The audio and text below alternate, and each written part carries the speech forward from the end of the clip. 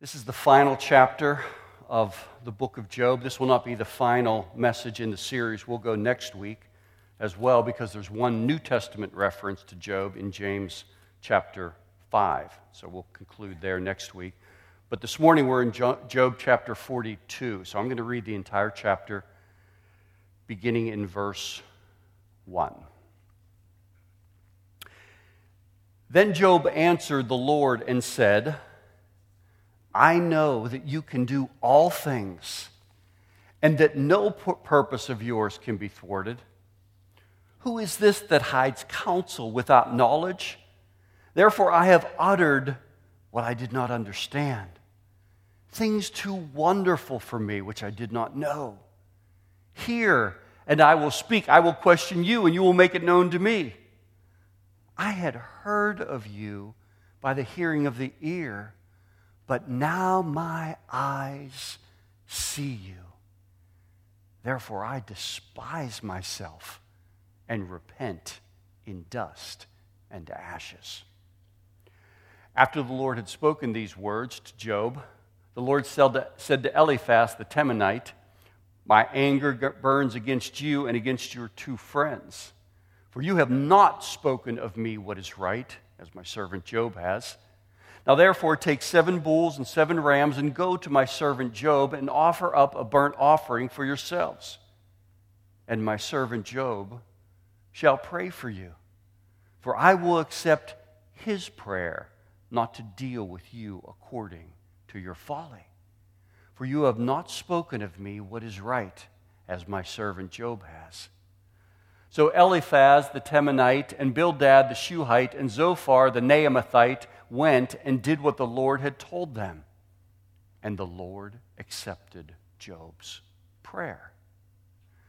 And the Lord restored the fortunes of Job when he had prayed for his friends. And the Lord gave Job twice as much as he had before.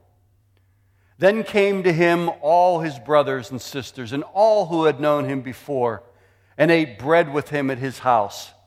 And they showed him sympathy and comforted him for all the evil that the Lord had brought upon him.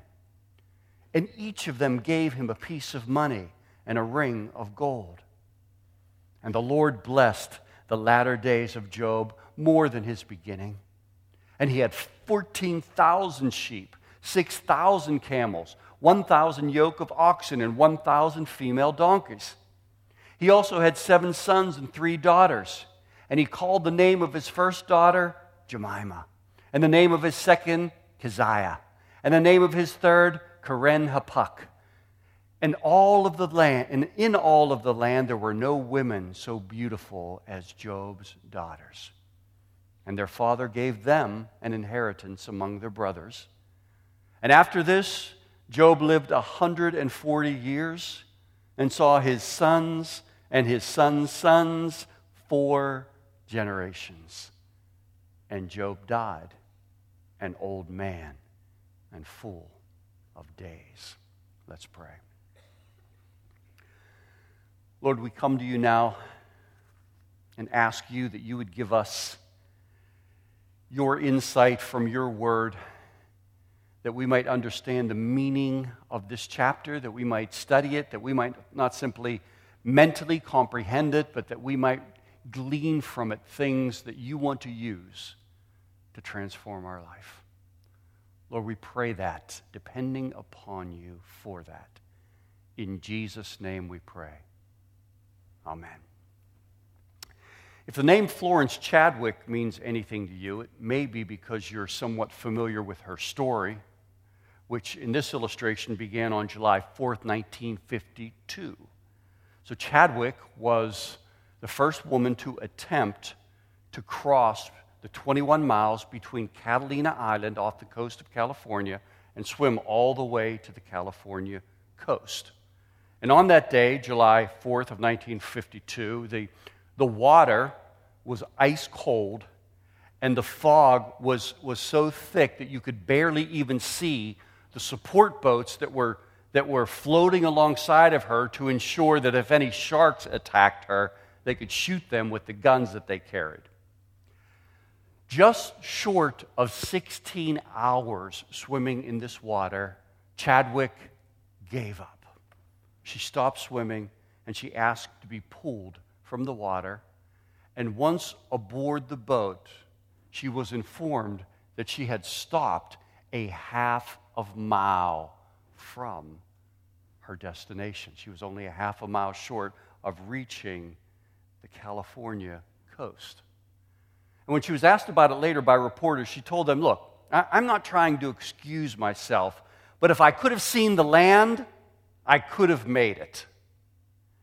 And then, to the astonishment of everyone, about 2 months later, she turned around and did the same thing in the exact same fog conditions, in the exact same temperature of the water. But this time, she just decided that she was going to stay in the water until the shoreline appeared. She was just going to stay in the water, which she did, and the shoreline did appear about 14 hours later. So Florence Chadwick then became the first woman to complete this feat, actually eclipsing the men's record by 2 hours. She swam in 2 hours less than the last man that had done it.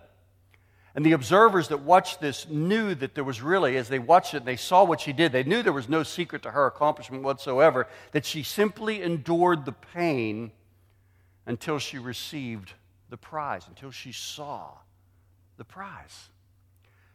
Now, Job 42 delivers us to the end of our story. And like Florence Chadwick, Job has endured pain, he's endured exhaustion, he's endured suffering until the prize appeared. He stayed afloat in very troubled waters, continuing to stroke until there was no will to carry on, kind of swimming alone, if you will, in shark-infested waters of misery, until he saw something that changed the entire way that he thought about suffering. And we know from last week and from the week before that we know what took place. It was that God appeared, and God appeared in a whirlwind, and God issued to him these words: brace yourself like a man, because I want to talk to you, and I've got a few questions for you, Mr. Question Asker.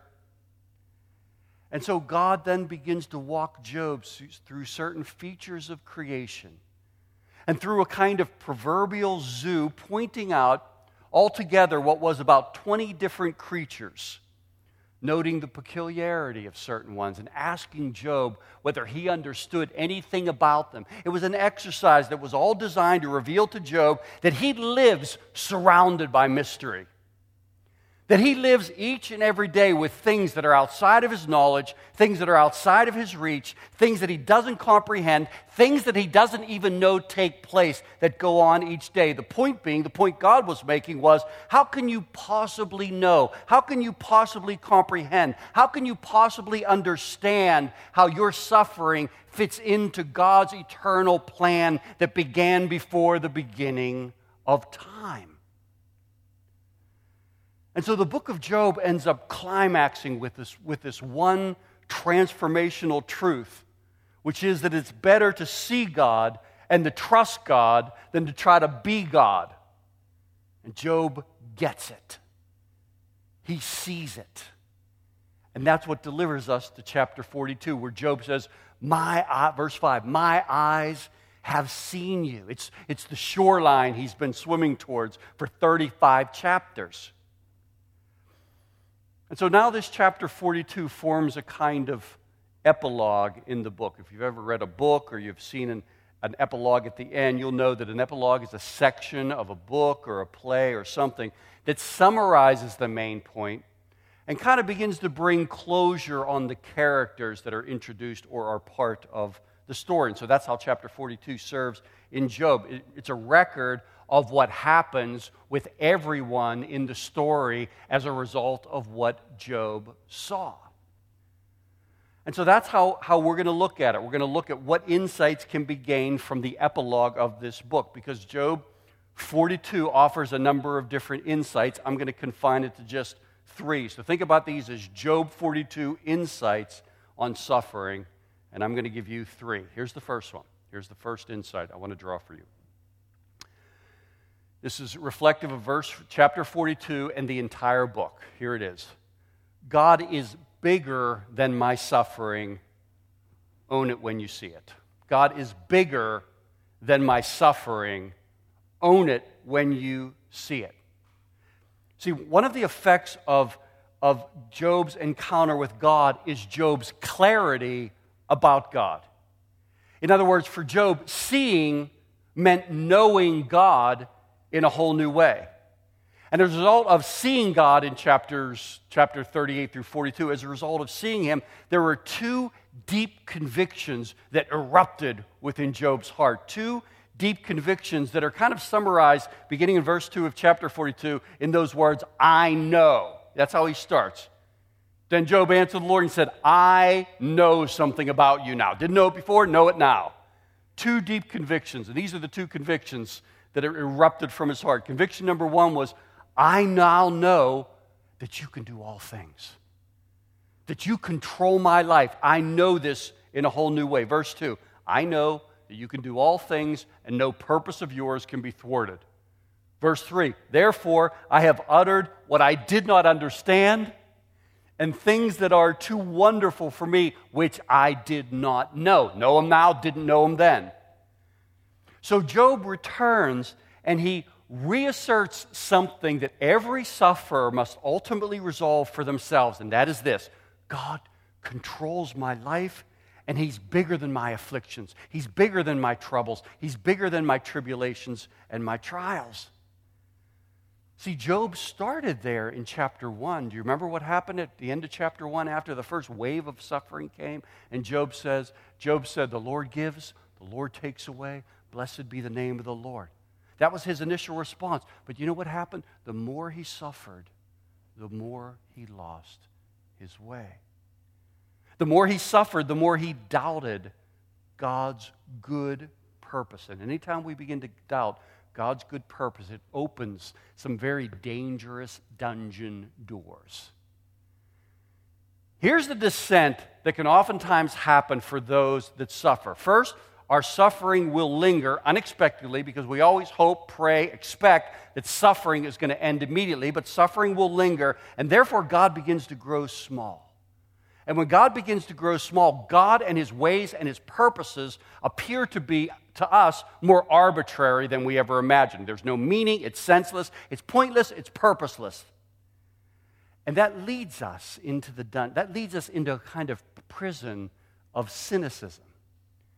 See, cynicism towards God is a way that we punish God for the way that he's managing our life.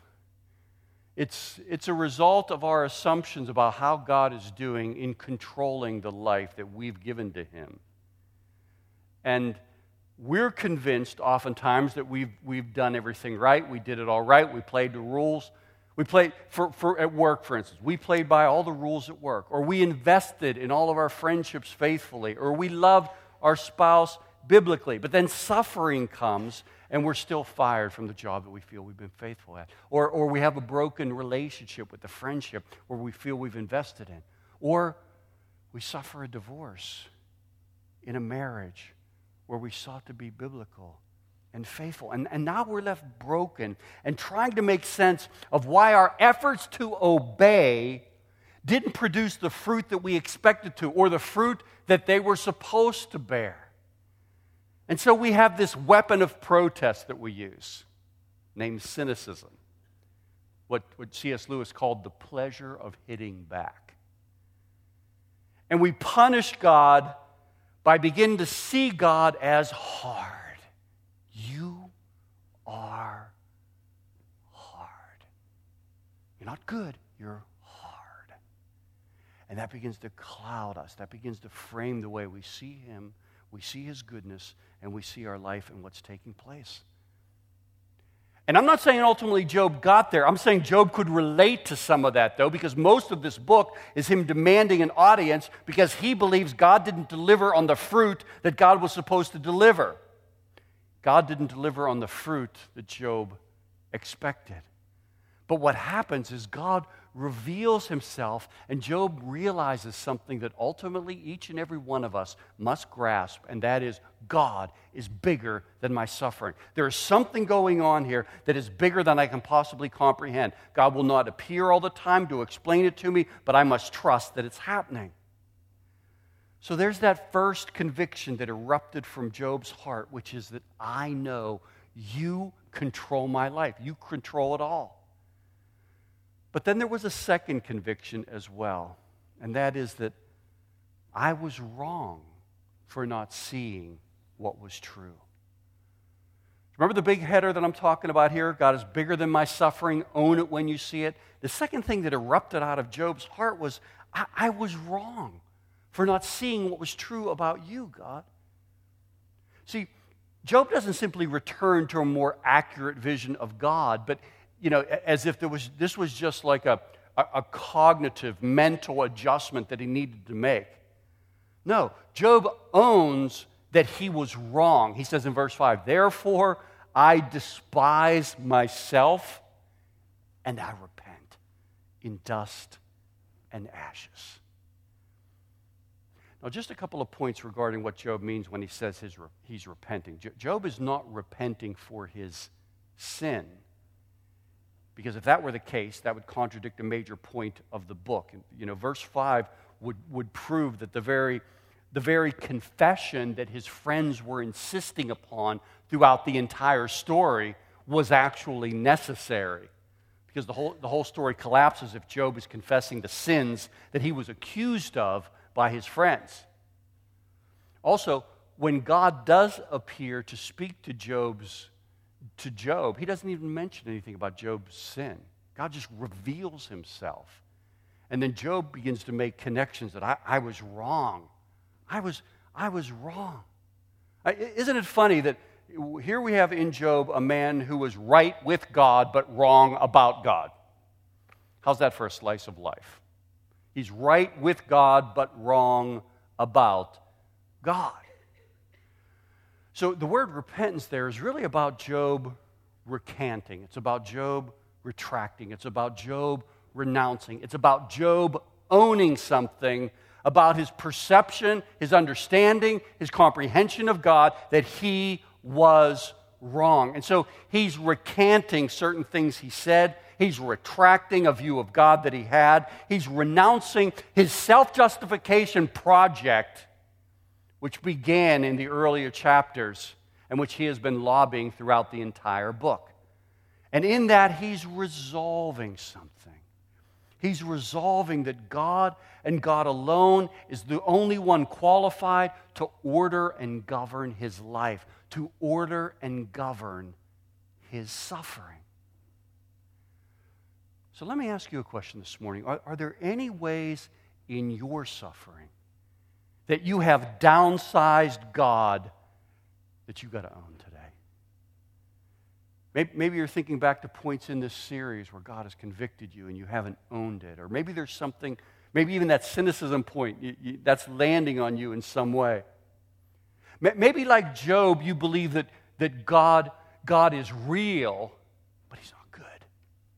Do you ever think about that passage in Hebrews chapter 11? And without faith, it is impossible to please him. So without faith, impossible to please God. For whoever would draw near to God, so if we want to draw near to God, we must believe something. We must believe that he exists and he's a rewarder of those who seek him. See, I don't know if you're like me, but oftentimes when I suffer, it's not hard for me to believe God exists. It's that other part, that he's good, that he's a rewarder of those who seek him.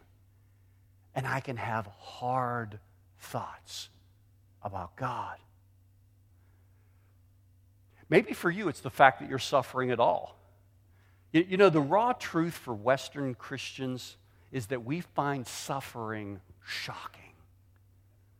Now, I know Jesus said, in the world you will have tribulation. 1 Peter says, don't be surprised by the fiery trials that come upon you. But we're surprised. We don't feel that should be part of our existence, even though the history of the world is one of war and disease and poverty and calamity and broken relationships, and that's on a good day. But suffering surprises us because in some way we've kind of bought into a vision of the world that is more cultural than biblical. And if that's you, maybe it's time that we all saw what Job saw, or see what Job saw. That suffering will come to us all.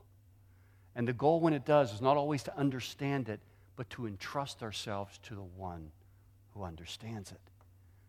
So the first point is that God is bigger than my suffering. And when you see that, and you realize you haven't been walking consistent with that, own it. Own it. Point number 2. People that love you will fail you. Forgive them anyway. People that love you will fail you. Forgive them anyway.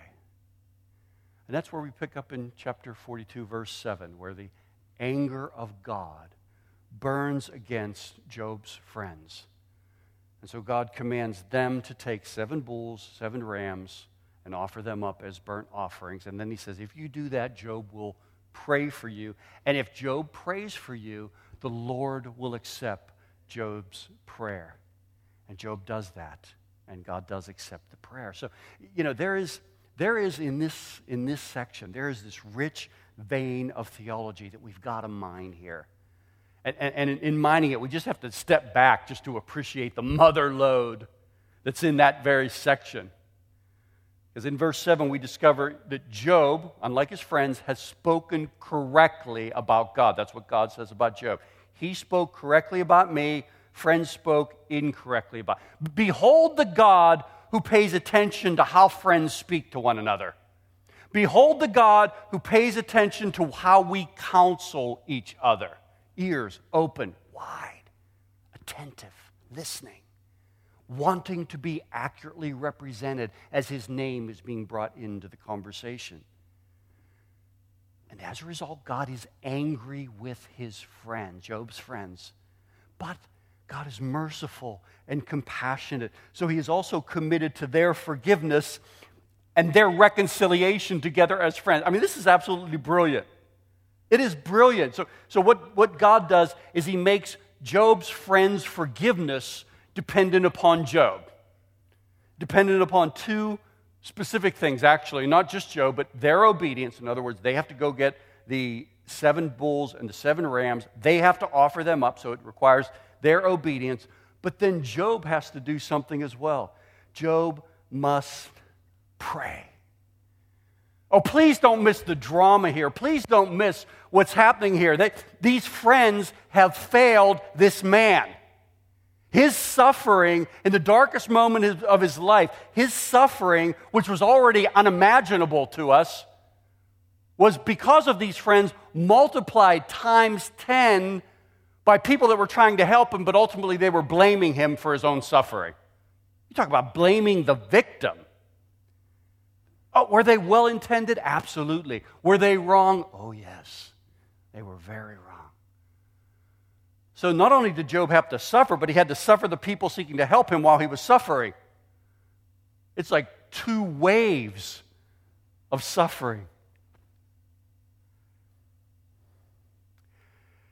I wish I didn't have to tell you this. But in a fallen world, we should expect to not only suffer, but we should expect that our suffering can sometimes include how well-meaning people who love us respond to our suffering. That there are times where part of the test that comes upon us as believers will be how those around us, those who love us, those who are connected to us, will respond to us suffering. And we have to begin to expect that and get oriented to that. That suffering isn't always just a punch, it's a combination. It can come at us as a combination, and sometimes it can knock us to the floor. And I don't know what that might be. A woman, her husband has a miscarriage, and a well-meaning friend immediately says, well, adoption's always an option. Is adoption an option? Oh, absolutely. Is it appropriate to bring that up at some point? Perhaps. Is it wise to introduce it at that moment? I don't think so. Maybe you finally get the courage to tell people about the diagnosis that came to you a few weeks ago, and somebody immediately responds back. Somebody that loves you responds back, no worries, your faith will heal you. And they have no sense of the pressure that puts upon you, or the condemnation that can settle upon the soul when you hear something like that, and how they've actually taken your suffering and multiplied it. And they would be horrified if they know, but they're just trying to help. Your child's not walking with Christ.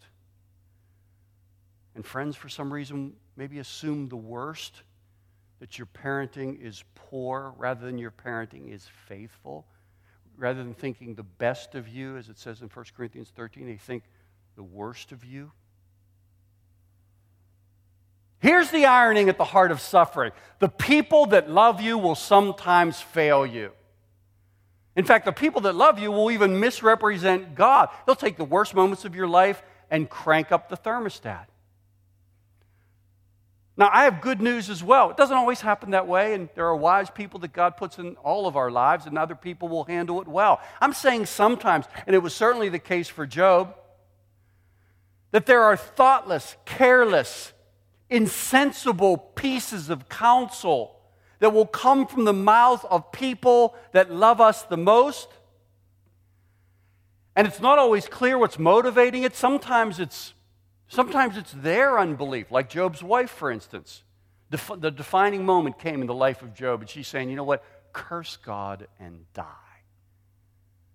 She fails her husband.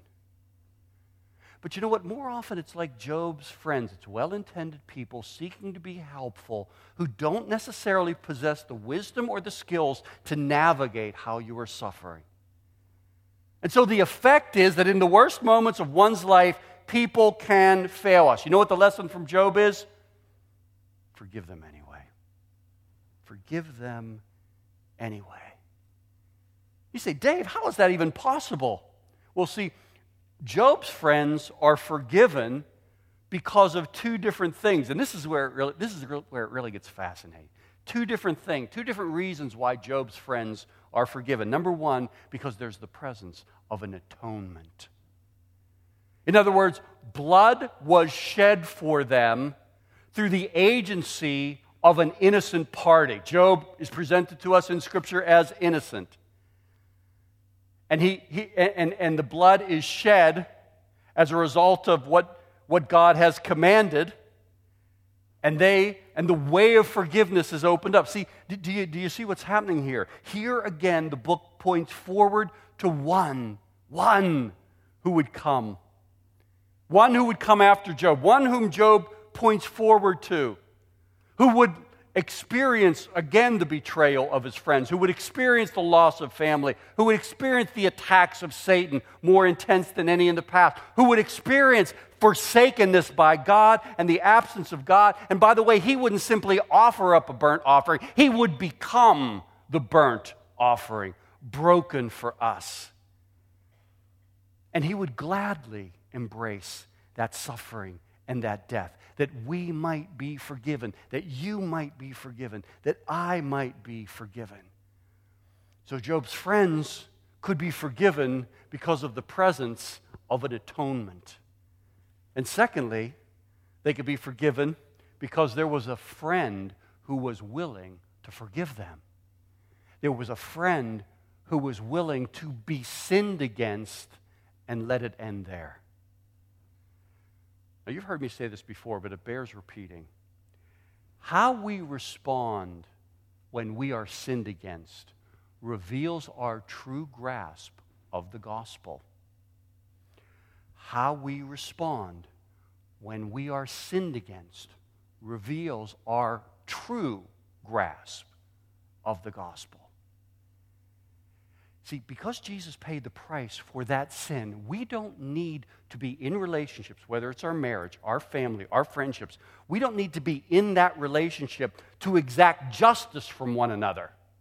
Because justice has been paid for that sin upon the cross. So we can cover it over. There is this sense where we bring into our marriages and into our families and into the relationships we have with other people in the church that you didn't get what you deserved at the cross. I didn't get what I deserved at the cross, so I'm not going to hold you hostage or God hostage until He gives you what I think you deserve, if you follow that.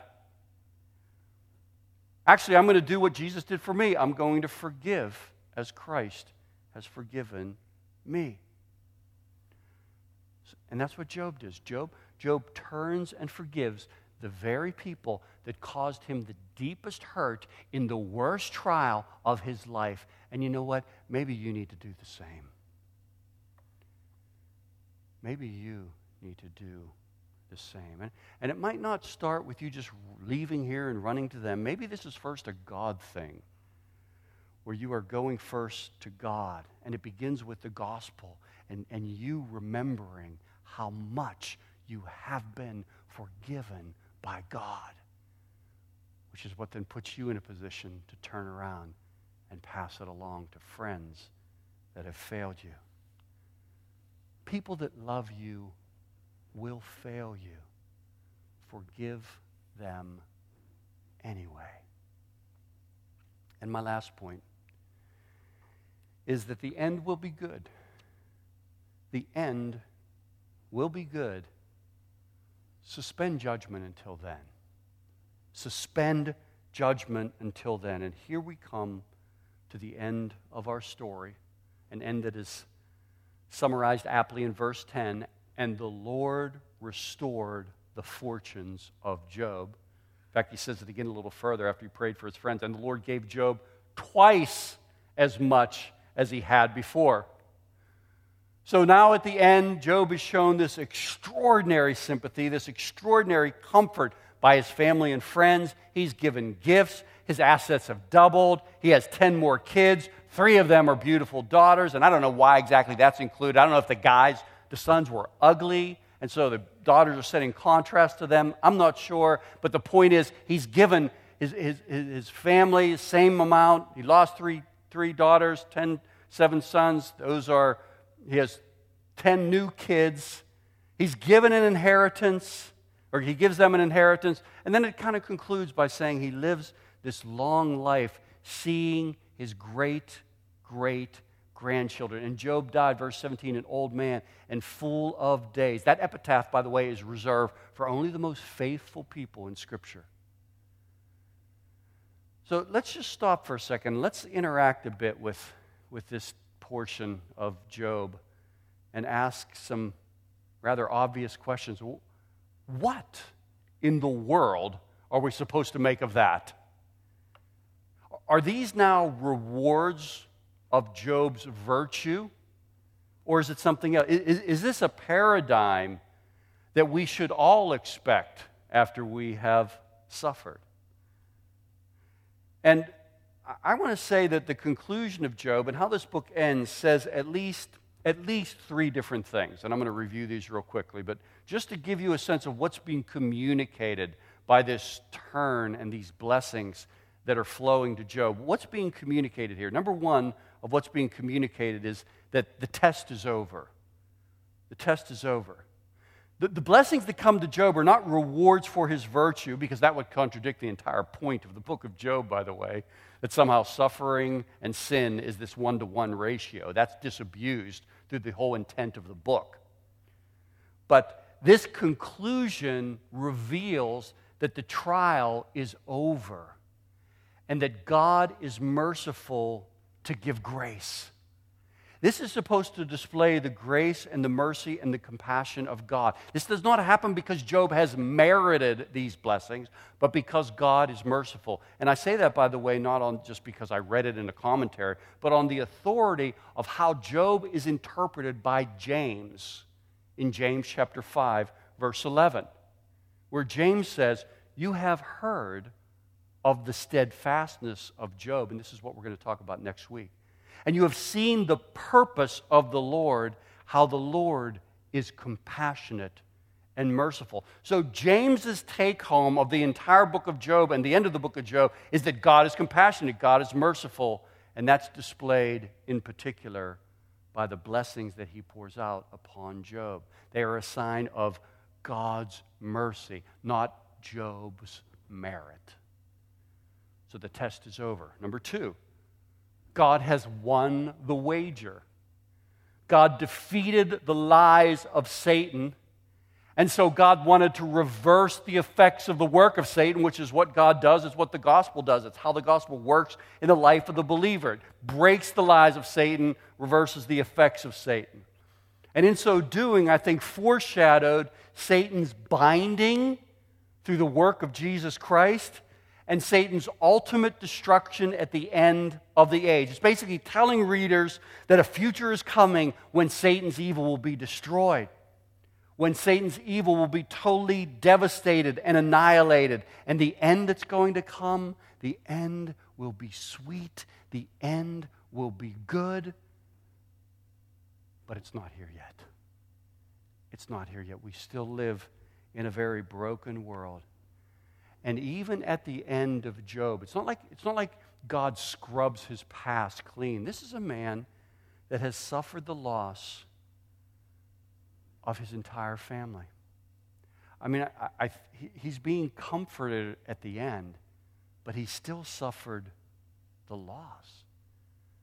I mean, if your spouse died in the Boston Marathon bombing or on 9/11, you may enjoy the comfort of friends, and you may be rich because of an insurance settlement, and you may eventually remarry and experience some comfort from that, but you will live with the loss for the rest of your life.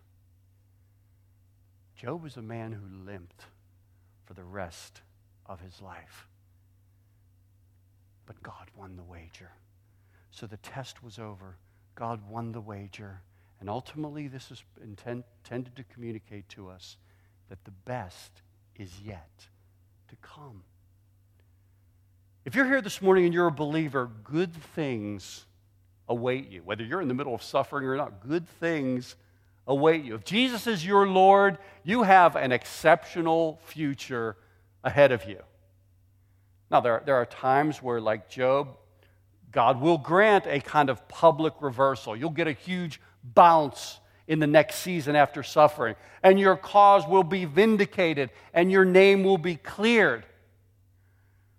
But there are other people, other believers, those that believe in Jesus, that suffer and strive for reasons that are wholly inexplicable, and do so until their body fails and they stand in the presence of the Lord. In other words, some people receive perceptible blessings sooner, others later. But the lesson from Job that comes to us from chapter 42 is that the best is yet to come, that this future awaits us all.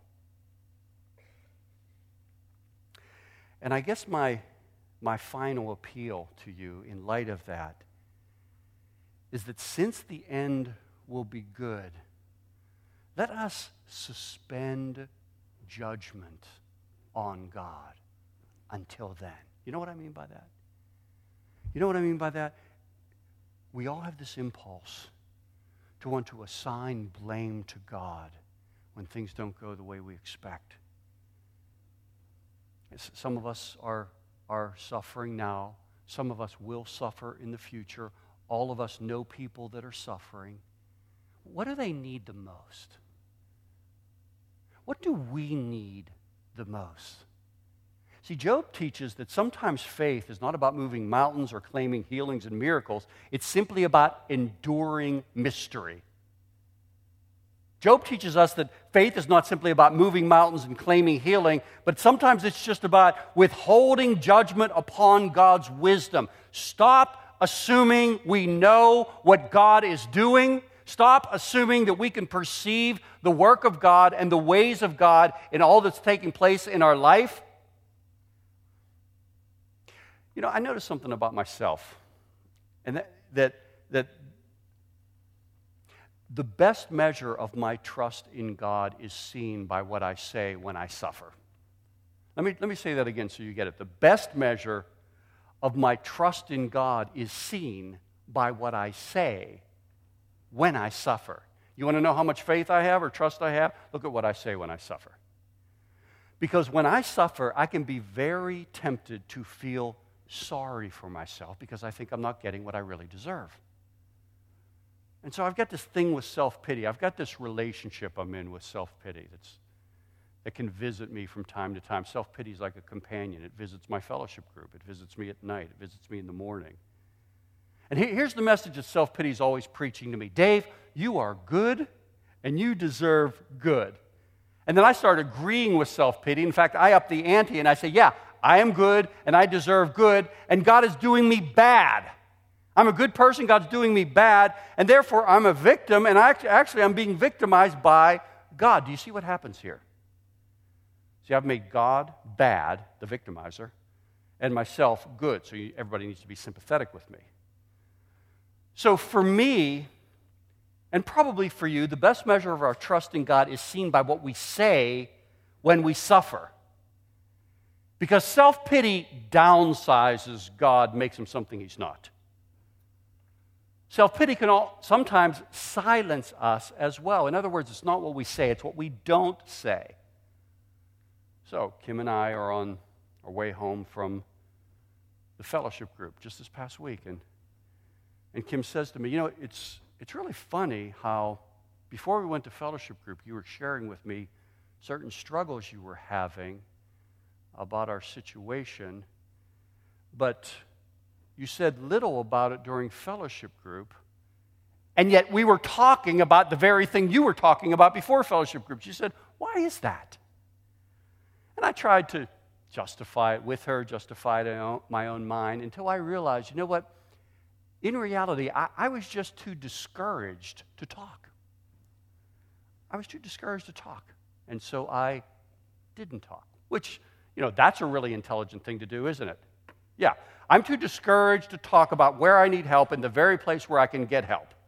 Yeah, that makes a lot of sense. It's like walking into the emergency room with a broken arm saying, I'm too discouraged with my broken arm to see the doctor so that he can help me with my broken arm, in which they would say, great, why don't we show you the psych ward?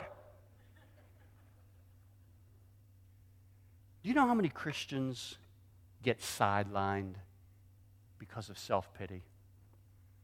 Christians don't change sides. They say, I'm done. I'm not going to follow God anymore. I'm going to follow Satan. They don't change sides. They just withdraw from the battle, go over to the infirmary, and ponder their pain for a few years. And if we get on that carousel of self-pity, we can stay on there a very long time. And I understand it. Believe me, I understand it. Eventually, I felt so convicted that I wrote my fellowship group an email to tell them what an idiot I really am. By the way, I thank God for our fellowship groups. I thank God for your fellowship group. I hope I hope you don't follow my example from this past week.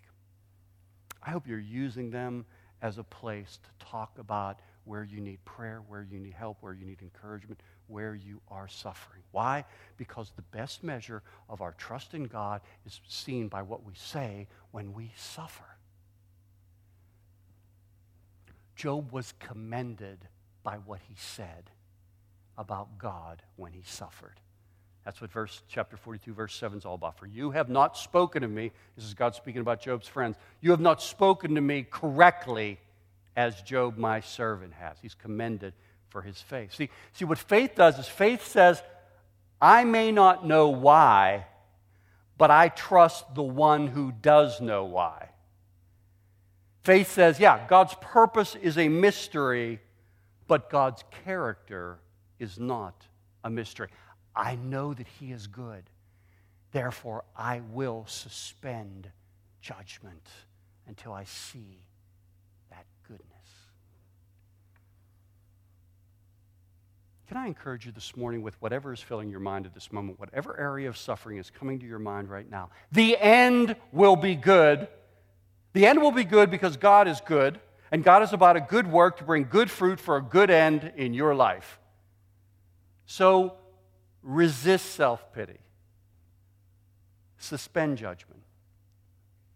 Keep moving forward. Just like Florence Chadwick. Keep moving forward. Remember the swimmer from the opening illustration?